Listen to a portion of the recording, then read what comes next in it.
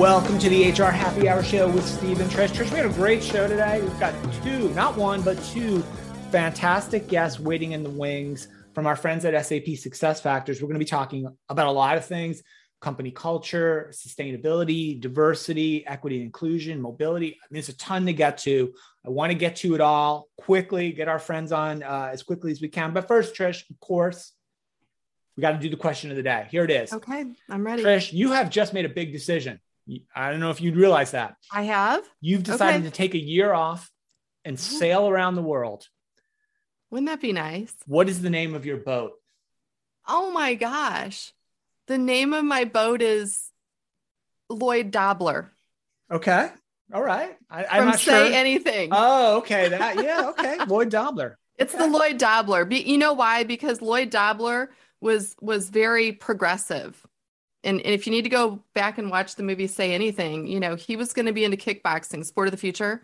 He was also not going to buy, sell, or process anything bought, sold, and processed. That's true. Lloyd Dobler. That's a very Gen X answer. I like it. I came up with an obvious one and then a better one. My first obvious one was just out of office, right? That seems like a kind of an obvious one, out of office. Okay. And then my other one I think I'd probably go with is, for my boat, is That Sounds Like a You Problem, would be the name of my boat, because I'm like checked out. How about that? I like both of those. I think my other one, this was actually my license plate for a long time. Also another Gen X reference, was Jealous Much from Heathers. So I feel like Jealous Much would be a very good boat name, right? I think it's important for all Gen X parents to introduce their children once they get old enough to Heathers as a movie. I will claim that as a very important cultural touch point that we'll cover that on my other podcast, Gen X Movies Daily, that I do once every 3 days. Okay, we need to get right to the point, Trish, which is not the boat thing, but our guests can weigh in on it if they'd like. We've got two fantastic guests waiting to join us. They're actually sitting together. If we do post any of the video from the show, it's pretty cool to have like two guests like together in the same place, because we've been doing like remote forever, right? And everybody's in their basements. But that's right. We have Jill Popelka here. She's the president at SAP SuccessFactors. Jill, how are you? I'm great, Steve. Thanks for having me. Very good to see you. First time on the show, I believe, which is nice. It is my very first time on the show. Yeah, debuting on HR Happy Hour. I love it. Right. It only took 13 years to get you on. That's probably my fault. But thanks for joining us. Sitting alongside Jill in the same room, as I said, is Meg Bear, longtime friend of the show. Meg is the Chief Product Officer at SAP SuccessFactors. Meg, how are you? I am so excited to be here, although I'm wondering if I'm on the right podcast, because I do think I belong on the Gen X movie. Gen X Movies Daily? Well. Yeah. We'll have you on there as well. Yes. I'm going to tell you what, that podcast is very fun. Well, great to see both of you, Jill and Meg. It's nice to see you guys. You guys are together in the same place. So maybe Meg, just tell us where you're at there. Yeah, so we did convince Jill to leave Texas and come to Palo Alto. We've done some video this week here in our app house in our Palo Alto headquarter office. So pretty exciting, pretty fun.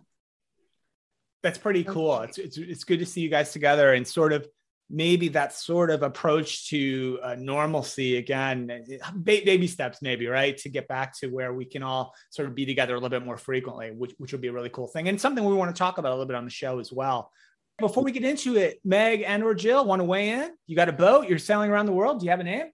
I'm sure Jill's going to do better than me, so I'm going to go first.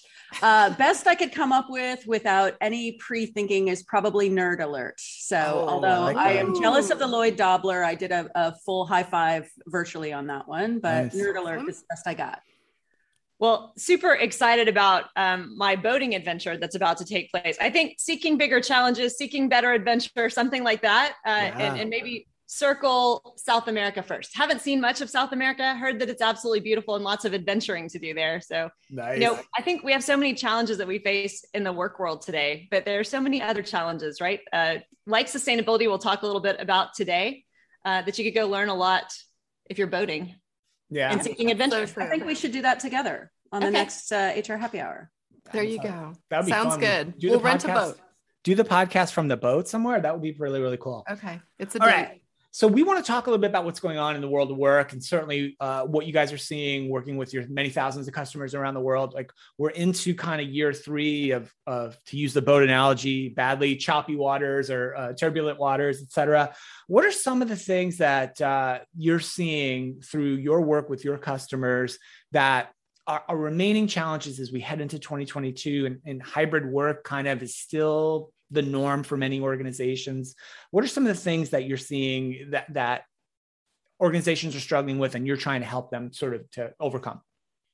Well, Steve, I think the first thing is continuing the uncertainty, right? The challenge is we thought we were going to get through something. It was going to be finite, and then we were going to be past it and back to normal. And that's not actually the case, right? So this continuing uncertainty, building confidence and agility. So businesses have to shift quickly their business model. And to do that, they obviously have to change their skills landscape. And so dealing with that uncertainty, trying to get confident around where we are going, but maintaining your agility throughout that change is, I think, really important.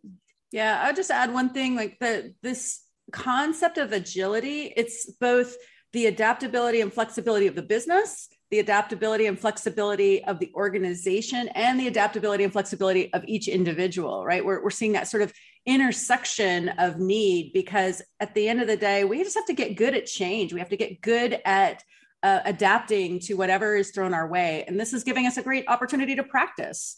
So if you think about this uncertainty and the corona waves as practicing for the future of work that is an adaptable one, I think you give yourself a better space to feel okay about the unknowing and okay about figuring it out as you go. You know, I'm so glad that you frame it that way, Meg, because, you know, I think there is such a challenge. Maybe pre-pandemic, we would say we wanted our businesses to be agile and we wanted our employees to be agile and leaders to be agile, right? But I don't know that everyone really was. This goes to actually either of you or both of you. Obviously, you do have customers all over the world that you're working with and of all sizes. Have you seen that during the pandemic, it's actually that they've actually become more agile? Are they feeling better about that? Or is it really just kind of still the status quo? We're all like, no, we're not going to change. No, Trish, I'll take it. It's become very real, very fast because you had to, right? You didn't have an option. If you're going to survive, you had to become more agile. You had to learn how to shift more quickly. Learning has become absolutely critical, right? Digital learning, ease of learning, and the flow of work. I mean, this is the kind of thing that every business leader is talking about because it leads you to that agility. And you've got to inspire your organization to get there. So I think we'll talk a little bit later maybe about opportunity marketplace, but understanding what internal talent mobility really means, inspiring people and making them feel safe that they can go have some agency in choosing where they want to go in alignment with the direction of your company. It's really key because you're bringing these two important concepts together. Your business needs to be agile, but your employees want to have a little control over how they guide their career. So you've got to bring those two things together really quickly. Luckily, we have the technology and the data to do that today. That's great. Yeah, I have one thing to add to that storyline, and that is the way that HR delivers service, the entire service delivery opportunity has its own agility capability that's emerging as well. So in the past, again, HR programs would be defined maybe once a year, maybe once every 5 years, and the service delivery mechanisms would be very static. But today, what we're finding is, of course, how you manage compliance, how you manage onboarding, how you manage your general service delivery also needs to adapt. And so as we think about the products that we bring forward, we're really looking at it from how do we help HR with the agility side? And then, of course, our passion, which is how do we help individuals be part of their own future? So good stuff. I think that, you're talking about two things that we've needed for a long time, right? We want companies to have the technologies to have that data and that insight and to be able to make those sometimes decisions on a dime. And then we also want to make sure we're being very human with all of our employees, that we're really embracing them holistically. And so it does seem like, even though it's a bad reason maybe for this to come about, one of the silver linings, I think, of the pandemic has been maybe taking more advantage of this and elevating the importance of that.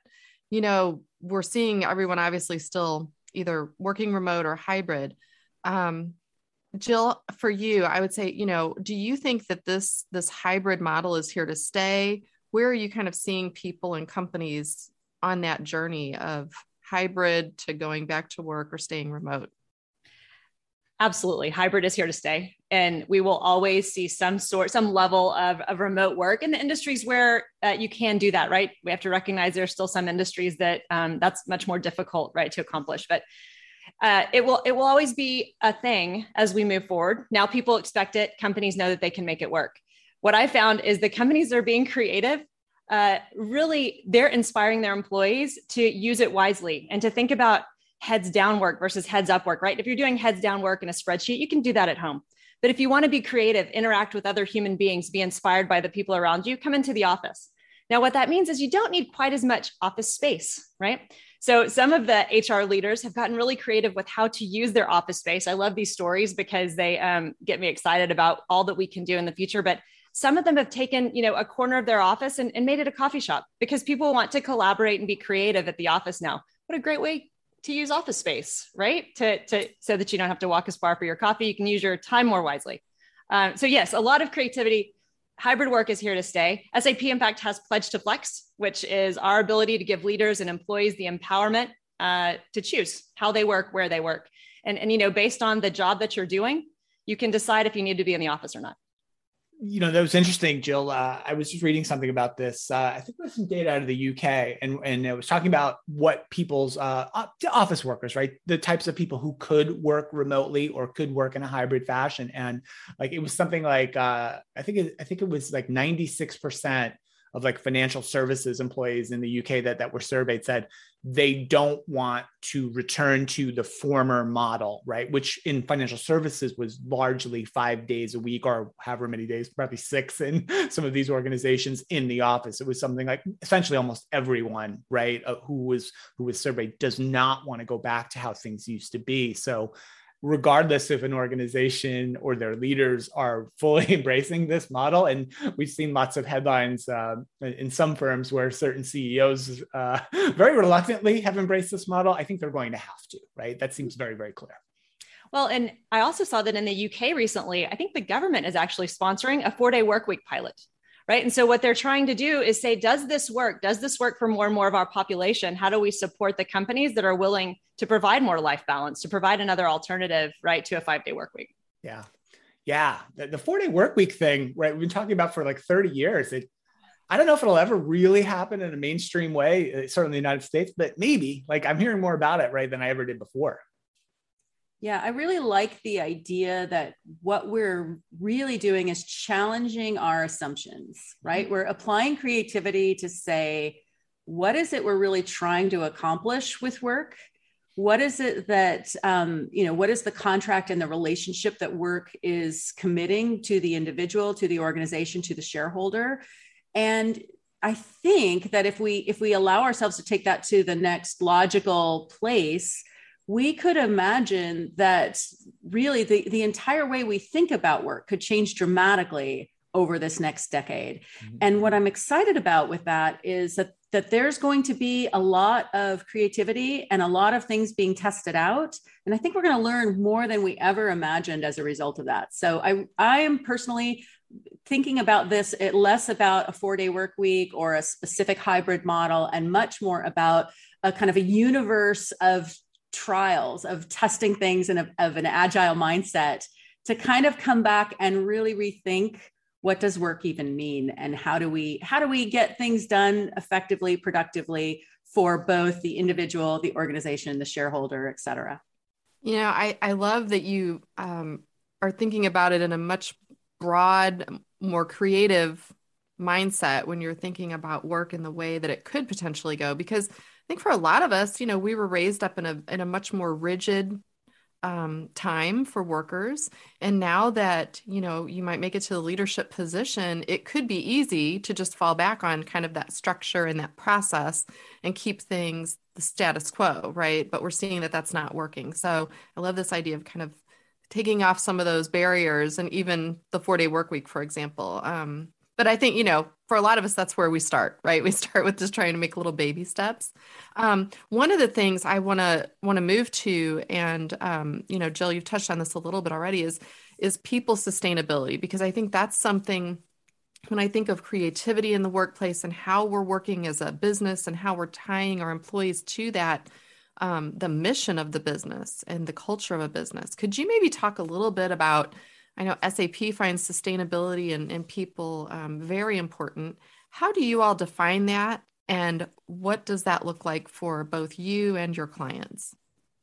So it is one of my favorite topics right now. Meg gets to hear about it a lot. We talk about it often. And so we'll talk about it from two different perspectives, I think. But those two different perspectives are really organizationally. How do you become more organizationally sustainable, right? And then also from an individual's perspective. So let me start with individual, because obviously at SAP SuccessFactors, we think about human experience management, about employees at the center of this process. When you hire an employee, what if you thought about that employee's lifetime career, which may or may not be at your company, right? Which may include multiple jobs, maybe in different parts of your business. What if you assess the aspirations, the career development goals? What if you really help support that individual throughout their lifetime career? I mean, it's a new concept, right? Because generally we hire someone in to do a specific thing with a specific skill set and bring a certain level of productivity to a certain part of our business. Let's take a step back and look at that from a human perspective, because I believe we could actually do more and people could deliver more over the course of their career if they're thinking about it in that more broad sense. But then there's also obviously the organizational approach. How do you make your organization more sustainable? Ensure that you've got the skills you need to be agile and move into the future and continue to innovate.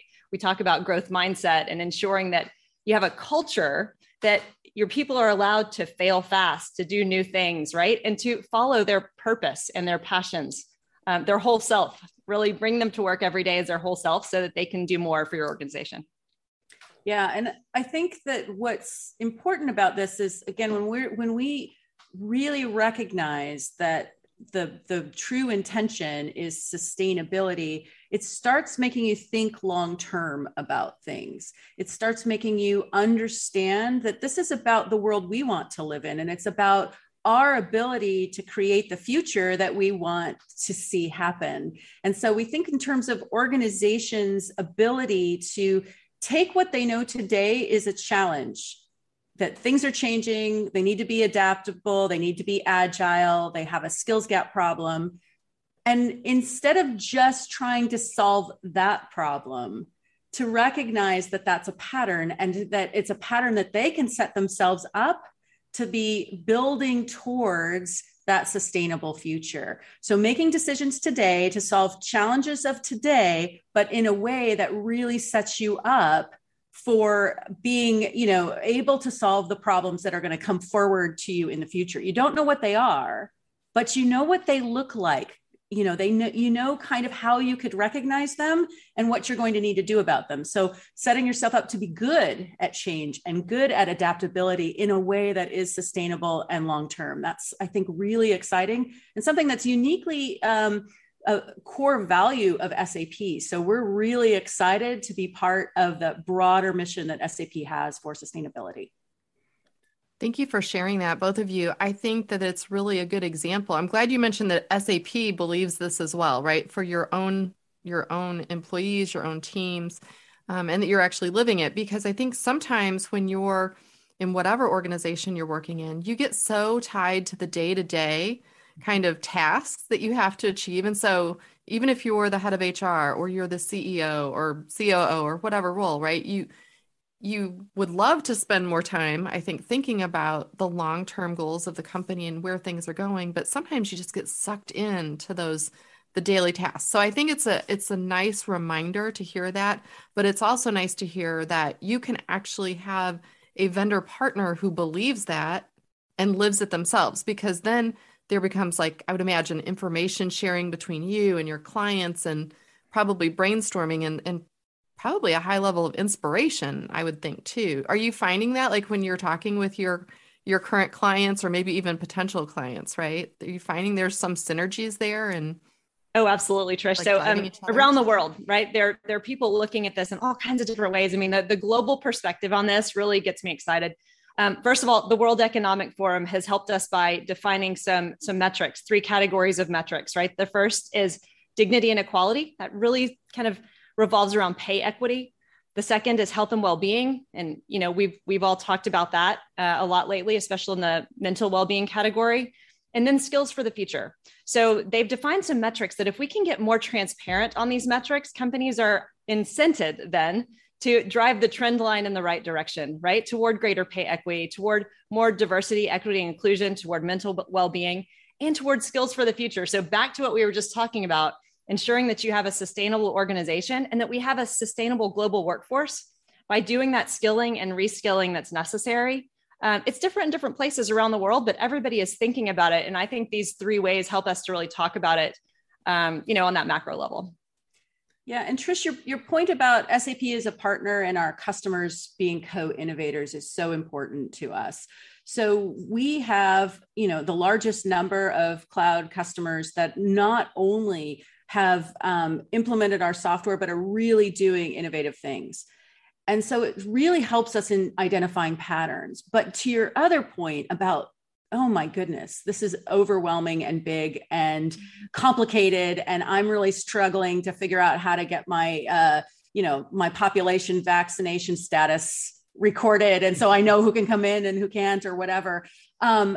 So I see our responsibility as a technology provider to simplify that for people, to take what technology can do, which is solve problems at scale easily, and to help ease that pain. And so again, we're really comfortable that the problem of today is very concrete and very specific. It's how do I adjust to the changes that are right in front of me? But we see an opportunity for, as we help our customers do that, to create a foundation using technology to help equip them in a way that is future-proofed. And so that's really how we look at our commitment and our responsibility as a global technology provider. So we're in a really great seat at the right time to do some very big things. And it's pretty exciting. Yeah, Meg, earlier you mentioned kind of long-term, short-term, and I had written down some notes as you were speaking about sort of the difference between kind of a short-term approach to traditional relationship between the organization and the employee, right? Short-term, transactional in nature, very task-oriented, versus the kind of a longer-term view, more relationship-based, right? Thinking about the future, thinking about sustainability that we've talking about. But certainly, right, the challenge for organizations, and probably even your own organization at times, right? You've got those the pressures, right? That the quarterly pressure, even maybe in a retail environment, maybe even weekly, maybe even daily pressures, right? To meet certain quotas, success metrics, KPIs, et cetera, et cetera. Are there ways that organizations that you work with are finding ways to balance the both? Because look, we know organizations need to continue to perform, right? They've got to stay open, right? And then they've got to, reward their shareholders, their owners, et cetera, et cetera. That balance has got to be tough sometimes. And I'd love for you guys maybe to share some observations or thoughts on how organizations can kind of balance that a little bit more effectively, thinking more about the long term. So the thing is, and you're exactly right, like this is a moment where there's a lot of pressure. Anybody that has responsibility for a team or for an organization or a line of business, there is a tremendous amount of pressure because you're kind of having to chart courses that didn't exist before. And when you think about it on the people side, of course, I always say people are the most complex technology we have to deal with, right? And I think we all understand that it is really our individual humanity and our own individual well-being that has complexity at this moment in time. And so when we think about the whole self model, we really want to capture that to really help each of us show up as the fullness of ourselves, the fullness of our potential, and the fullness of our gifts. And sometimes that whole self is about creating the space for which I can say, hey, my health is not in the position it needs to be, or my family situation is not in the position it needs to be. And so I need to step back and I need support and help. I need support and help from others or from my organization. Or sometimes it's like, hey, I want to hit the gas right now. I want to do more. I want to contribute more. I'm feeling stuck in a little bit of, malaise about what I'm achieving. And I want to figure out how I can make a bigger impact. So getting better understanding and having these conversations at a much more human level, I think, is the answer. It doesn't make it easy, but it absolutely makes it more powerful and definitely more sustainable, because what it does is it creates a better understanding of how you can use the collective wisdom to problem solve those day-to-day challenges, right? This has been happening since the beginning of time, but what we believe is that we've been doing it in a very constrained way. We've constrained each individual and told them, you have a separate life outside of work and inside of work. And then organizationally, we constrained it with you have no flexibility to solve your problem. You have to do it the way you've always done it, very command and control. So we believe that the real solution is breaking that upside down, giving more agency and voice to the individuals, and more flexibility and adaptability to the leaders in the organization. And we think that this is really the structure that solves this problem. Doesn't make it easy. Again, right. I don't want anybody to think I'm going to make, the challenges we're under easy, but I think that bringing the fullness of humanity to solve the problem is the path that gives me hope. And for a long time, Steve, we've had all kinds of organizational data, financials, numbers, metrics. Think about the data that we have in the universe. It's so much about exactly where the business is going. So when you ask the question about how do we get a better balance between really growing the organization and then taking care of the people, we believe that through the whole self model, we can now give you the right data to give you those individualized employee experiences to help provide the agency that employees need to actually balance it out a little bit. Now we have as much data on the employee, the right kind of data, as we do about the organization. I think that's what excites me the most, honestly, out of everything I hear from you all in the teams, is that for so long in human resources, when I was doing that job, we didn't have enough people data, and the data we did have was more around just turnover or headcount. Or I feel like for the first time in my career, maybe this feels like the time where you all have tapped into those metrics and team metrics that actually help drive the business. And I don't feel like we had that before. So I feel like you've really created not just a mindset and approach with, HXM, for example, but it's all about how it all kind of comes together in the right way at the right time. One specific thing I wanted to ask you about was around dynamic teams, right? Because there's a lot of talk. I know at Success Connect, we were talking about dynamic teams in a lot of those sessions. Could you maybe share how what we're talking about goes along with dynamic teams and how that's really going to help shape the next few years and long-term for companies? Yeah, I really wanted to jump in on dynamic teams just at the end of your last session there, Trish, because this is not just about having employee data for your employees. It's about having employee data on the broader workforce, the ecosystem that's contributing to your business outcomes, right? So employees, yes. External contingent labor, yes. Partners, yes. Customers that are co-innovating with you, yes, right? So we want to bring all of those teams together. We've known for a long time that work doesn't happen in a hierarchy, right? In that hardline org chart of who you report to. It happens across different organizations. And, in our case at SAP, across board areas, you're always bringing together different skill sets. You don't want just diversity of skills, though. You want diversity of styles, diversity of lived experiences, of passions, right? So when you can bring together true diversity, create that psychological safety and inclusion, you're going to have the best outcomes.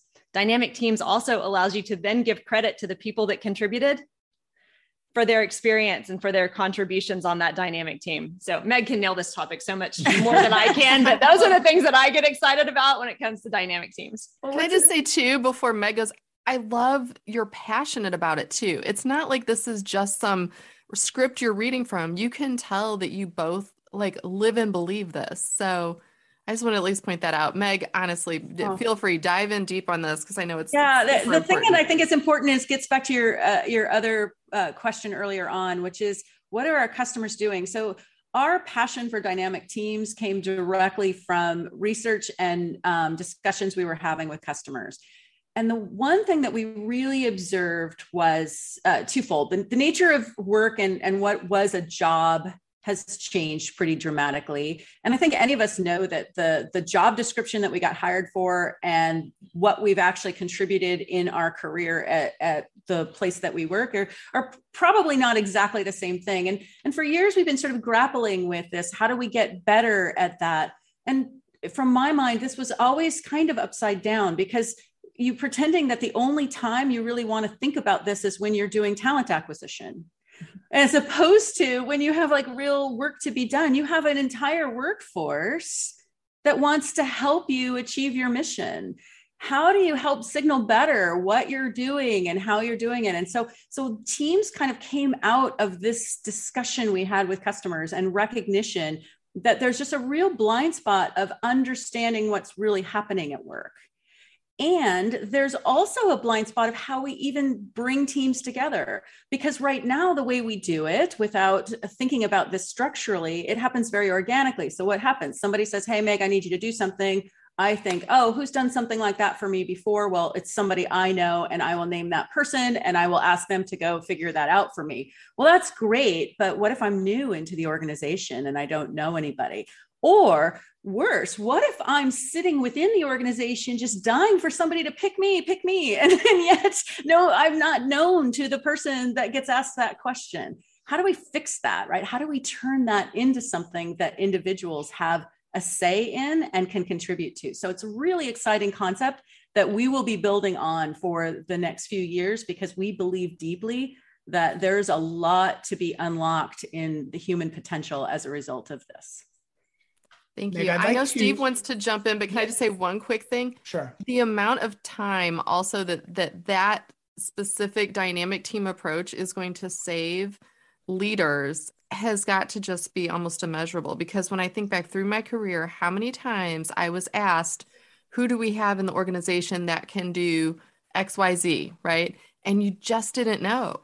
Unless, to your point, unless you knew them personally, you just didn't know. So the amount of time I think too that companies spend on seeking out expertise within their own company, and maybe even going outside and hiring a consultant to do something that maybe someone in their own organization could handle and would love to handle.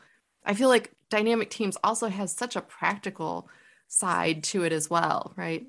Beyond just sort of being inspirational and something you can be passionate about, there are actual concrete results too you're going to get from that. So Steve, I know I wanted to ask a question about something that's kind of adjacent, right, to what we're talking about, which is skills development, right? So for organizations to thrive, right, individuals have to thrive within those organizations. And we know, right, before the pandemic, I probably was doing shows about upskilling, reskilling, and the skills gap every other week, right? It's I felt like that's all we talked about. And then we talked about pandemic for 2 straight years, right? But those problems of upskilling, skills gap, needing to develop new skills, right? Whether it's new technologies, new ways of working to try to tap into new markets, whatever the reason, right? Organizations and individuals have that challenge, right? How do we grow? How do we get better? And now, right, with the layer in the quote unquote great resignation on top of it, I think organizations know, or if they don't know, they should know soon, that if they're not helping their employees by giving them opportunities to grow and develop their own skills and really advance their careers, that they're going to have problems holding on to people. I know at SAP SuccessFactors, you're taking this problem very, very seriously from the product perspective, right? And have released some really interesting solutions to help organizations there as well. I'd love for you, Meg, I'll throw it to you first to comment a little bit about just that idea of how do we help individuals inside the organization to continue to grow and develop? And then what are some of the product-driven solutions that your customers are taking advantage of to actually meet those needs? Yeah, so I think most people here know I spent a lot of time staring down this problem. I started, more than 20 years ago, looking at this problem, thinking about how do we solve skills problems with learning? How do we solve skills problem with skills taxonomies? And, we kept coming back to it over and over again. And there's kind of 2 things that we didn't get wrong, but we didn't get right. And that is, we were focused very much on thinking that there was a single solution and thinking that it was the organization's job to identify the problem, figure out the solution, and shove the solution down the throats of all the people. And so we tried to do that for a very long time. And again, I think our intentions were good, but it really wasn't yielding us the results. And then we sort of instantly said, all right, well, it's completely unsolvable. We just have to hire people that already have these skills because we just can't figure it out. And, you cannot hire your way out of a skills gap problem now. And so what I'm so excited about the way that we're really unlocking this problem is to quit pretending that there's only one solution. So our vision with the opportunity marketplace is to really use the mechanics of demand and supply to support the skills development challenge opportunity for both the individual and the organization. So we have an unfair advantage at SuccessFactors because we have a lot of things that are already in our portfolio that we know are critical. We know learning is critical. We know mentoring is critical. We know that, sort of having organization mobility is critical. We understand that all of these things are things that help us grow. And what we've been able to add in addition with the opportunity marketplace is this understanding of short-term assignments, right? Your learning skills most oftentimes, the really ones that the organization needs are really things that need to be augmented with on-the-job practice. And so bringing all of these things together in the opportunity marketplace gives me the belief that we really unlocked the missing bit. And the missing bit was engage the people to help you solve your skills gap problem. Mm-hmm. Quit pretending it's your job as HR or as an organization to train your way out of the problem, right? What you need is the individuals to learn and develop their way out of the problem. And so really it is bringing all these tools. So all the tools that we've invested in up till now are not without merit. They're just not sufficient. The opportunity marketplace is that missing piece that brings it all together and to help really engage the individual as a joint solution to this challenge, really respecting the fact that people power business. It's our entire vision for HXM, but it's quite practically the only way this is ever going to work. The numbers just don't work any other way. Can I tell a story, Steve? Sure, please. Okay. So about a year ago, Meg's team was demonstrating Opportunity Marketplace for the first time to me. And I was at home because we're all locked down, right? And my kids are there because we're all locked down. And my kids are 16 and 18, and they're standing behind me. And I was like, hey guys, come look at this. Come give me your perspective, right? And they take us through it. And we're getting a demonstration of looking in a single screen to see, here are the opportunities in this area. Here are the opportunities to learn in this area. Here are the short-term assignments that you could take on. Here are the experts you can talk to in these areas. And immediately, my 18-year-old says, I want to work there, right? Because she can see the opportunities that get placed before you, right? So when organizations can present the opportunities that are relevant to the future of your company, you're going to really, you're going to do well with your employees. And I'm constantly thinking about the younger generation of employees who's coming up today because they have a different mindset than we all do, right? We've all been everybody here has been working for more than 20 years, right? We're a generation away from the people that are coming into the new workforce. How do they think about things differently? They think about it very differently, and they're going to expect things like the opportunity marketplace. You know what? Thank you for sharing that story because, I have two 18-year-olds as well. I know Meg and Steve have kids all in the same kind of area of life. I think that's one thing that if I could encourage HR leaders or other business professionals to do more of is ask your kids, especially if you have teenagers or maybe early 20s. They really do have a different perspective on this, and they are much more open to some of these things that as leaders, we might take a little bit longer to get comfortable just because we weren't raised in business in this way of being extremely agile and having a voice, right? And feeling comfortable saying what we want and what we need, right? I think we're the generation maybe with the problem. And it sounds like they're the ones that are going to sort of push that forward and just take it across the line. The other comment I just wanted to make too is when you were talking about just the opportunity marketplace and kind of the reasoning behind it and how it works, it really reminds me to go back to, Jill, what you said when you said it's about giving more agency and voice to the individuals. And it is about that partnership. So I love that you kind of bring that full circle into everything you're doing, right? It's not just about opportunity marketplace. It's not just about dynamic teams, for example. It's taking that mindset throughout your product and making sure that your clients are able to easily see how that builds into both their leadership teams, but also, some of these new hires they're going to be getting who need this done in a different way. What kind of response, this goes out to either one of you, what kind of response are you getting from companies who might have been just a little more hesitant before? Maybe they didn't operate in such a way where opportunities were as transparent, maybe where employees didn't have such a voice. Are you seeing them start to embrace it, or is there still some hesitation? Can we do that? It's a little bit different globally. First of all, when we first announced Opportunity Marketplace, there was no hesitation. Everybody seemed to be diving in head first. Let's go. We need this, right? Everybody recognizes the need. Then as you start to really talk to customers individually around the world, there's still hesitation. I'll mention just Asian cultures, right? They're traditionally much more, you are at this level for 2 years, then you move up to this level for 2 years. And we like to be very controlled in exactly how many people move from this level to this level. And so it's a much more traditional model.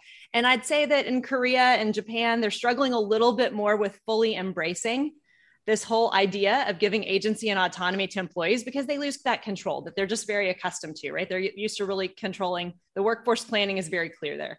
And so getting them to open their minds and see that the workforce of the future truly is looking to do this, because they can see through social media and other outlets all around the world that their peers at their age are getting these opportunities. And so I think it might be a little bit slower because of the tradition that's so strong, but it's coming to them as well. Yeah. So waves of disruption are not straight lines. We know this.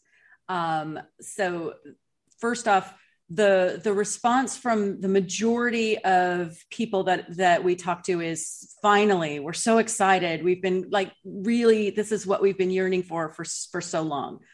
But as Jill said, there's definitely the other side of it, which is the reaction of, why would I want my employees to be in control? I need to be in control, or some range of that ilk. And my response is always one of, it is not my job to force people to transformation before it makes sense for their business, before it makes sense for their industry, before it makes sense even for their culture, their individual business culture.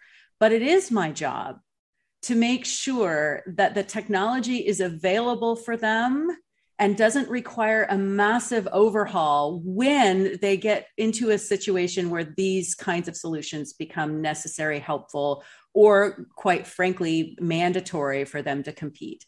And so I do firmly believe that everybody is going to have their workforce expect more from them than ever before. And I don't care where you live on the planet. I think it's very clear, the pattern is clear, that workers want a bigger voice and are going to be able to find it somewhere. But I do agree that the adoption and the comfort of how this shift, because it's much more of a mindset shift and a cultural shift, it will take time. And I think that's okay.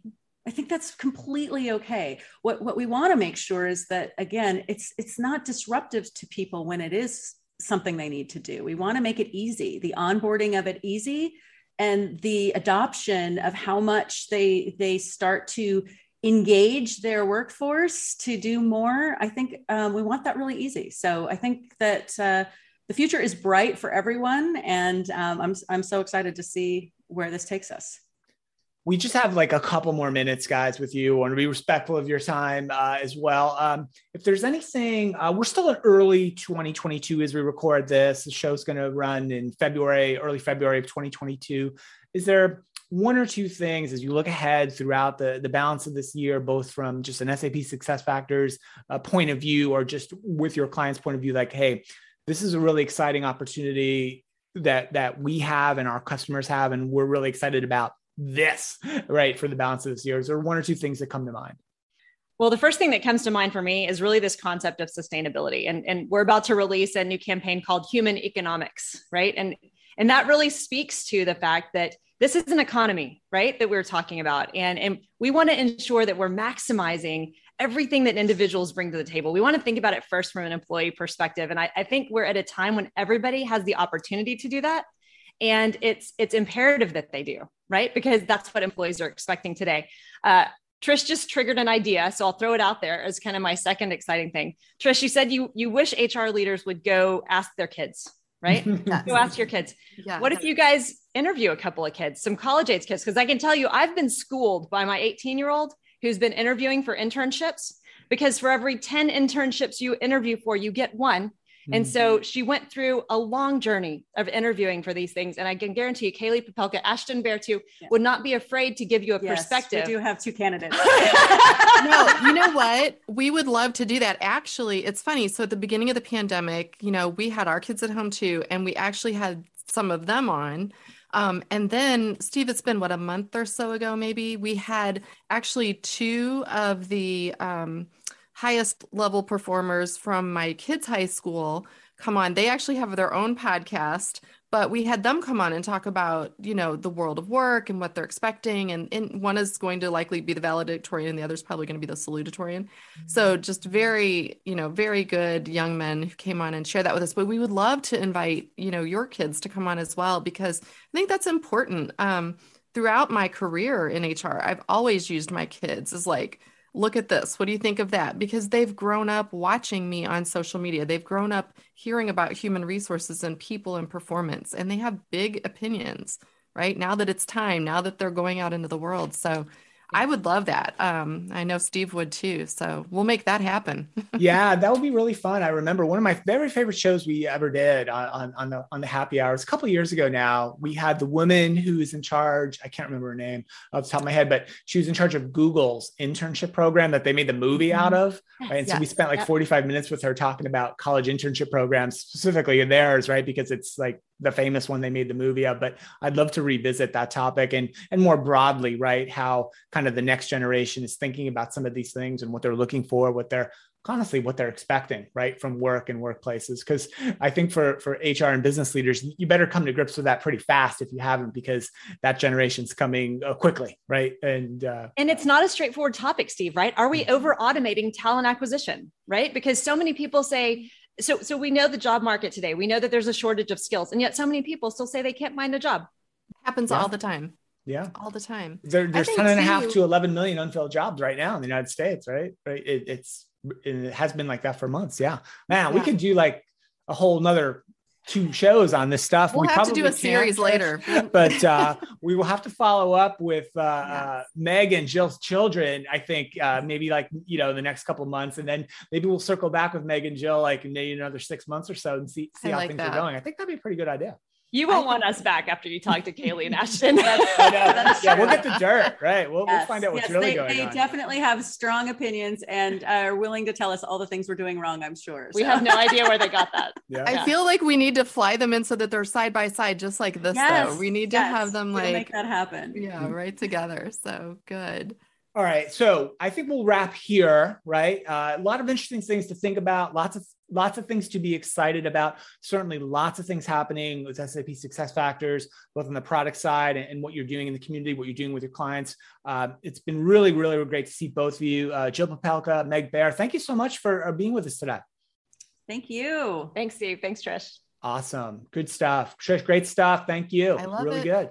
Glad that you're well, by the way. You're on the mend completely. I am on the mend. COVID be gone. I did hear that I am, I guess, like have super immunity now. So apparently if you've had all your vaccinations and you have had COVID, then you have some kind of super immunity. I don't know that I believe that. I'm still going to wear that mask. I think that's what you should name your boat you sail around the world in then. Call it the super immunity, SS, super immunity or something like that. I don't want to jinx myself. I'll probably get it again if I say that. So we will put some links in the show notes for folks who can learn more about what's going on at SAP SuccessFactors, engage with Meg, Jill, and the teams there. Really, really good stuff. For you, Trish McFarland, thanks so much. Remember to subscribe to the HR Happy Hour wherever you get your podcasts. All the show archives, hrhappyhour.net. My name's Steve Bose. Thanks so much for listening. We will see you next time. Bye for now.